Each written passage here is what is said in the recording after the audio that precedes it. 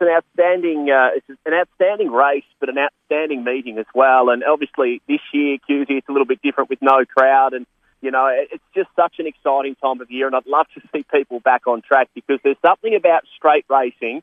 We know it as straight racing is great racing, but this Healesville Cup is something else. Some great storylines in the final. The favourite is Tiggerlong Tonk. It's certainly a terrific dog, has a bit of a following, around, I think, 260 last I looked on the tab markets, just ahead of the Hilltop Jonah and Ferdinand Boy. What do you make of the first few in the market at tab?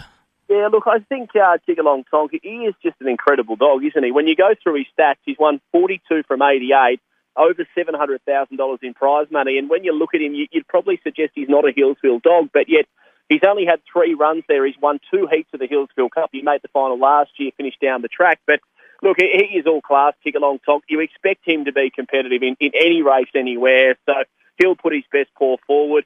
Hilltop Jonah, hasn't he been a revelation? He's gone to Healesville, and I think credit has to go to Dave Gill because he set this greyhound for the Healesville Cup a long time ago, and the way he did that was just continuously bringing him back to Healesville to get that continuity in his form up the straight, and every single time he stepped out, he's just looked that little bit more impressive, and he's a huge player. But like you say, Kuuse, there are so many stories. Ferdinand Boy as well, Mr. America, who's only had a couple of runs back this campaign, but when you talk about stories in a feature race, in greyhound racing in particular, I don't recall a greyhound doing what Aston Merritt has done. He's only had 3 race starts, and he finds himself at start number 4 contesting a Group 2 Healesville Cup worth $50,000 to the winner.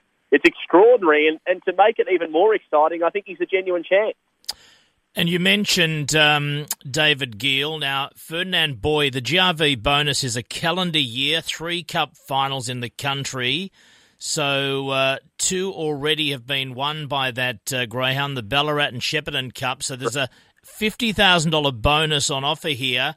That makes this race a huge one for David Gill and those involved with Ferdinand Boy. Yeah, it's interesting, isn't it? Because if Hilltop Jonah is up there with Ferdinand Boy, you'd have to think the Gill camp are going to be cheering for Ferdinand Boy, although Hilltop Jonah, I think, probably, in a sense, deserves the Healesville Cup, maybe even the shade more. But it's such a good reward, isn't it, to have that on offer, 3 country cups, which is so hard to do. And to think we're only sitting in, the early part of September, and Ferdinand Boy sitting back in the clubhouse with 2 country cups to his name. Like you say, he dominated Ballarat, he dominated Shepparton as well. So I think he's still going to have a few genuine opportunities, I think, to win another country cup if he does fall short at Healesville. And I think he may fall short, Ferdinand Boy. The one thing that worries me, Kuuse, with him at the moment, he's not powering through the line. And I think to win a Healesville Cup, you need to power through that line.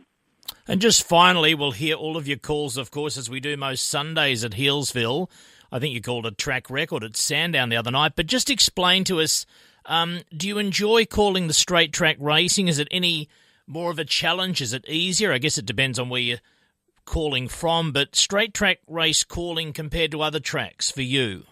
Look, it can definitely be harder because I think on a circle, what normally happens is they hit that first corner, they start to stretch out, and you start to clearly see margins. The leader, for example, in that track record run you speak of, Aston Ruthie, he was 2 or 3 lengths in front of Lakeview Walter, so you can clearly see that margin.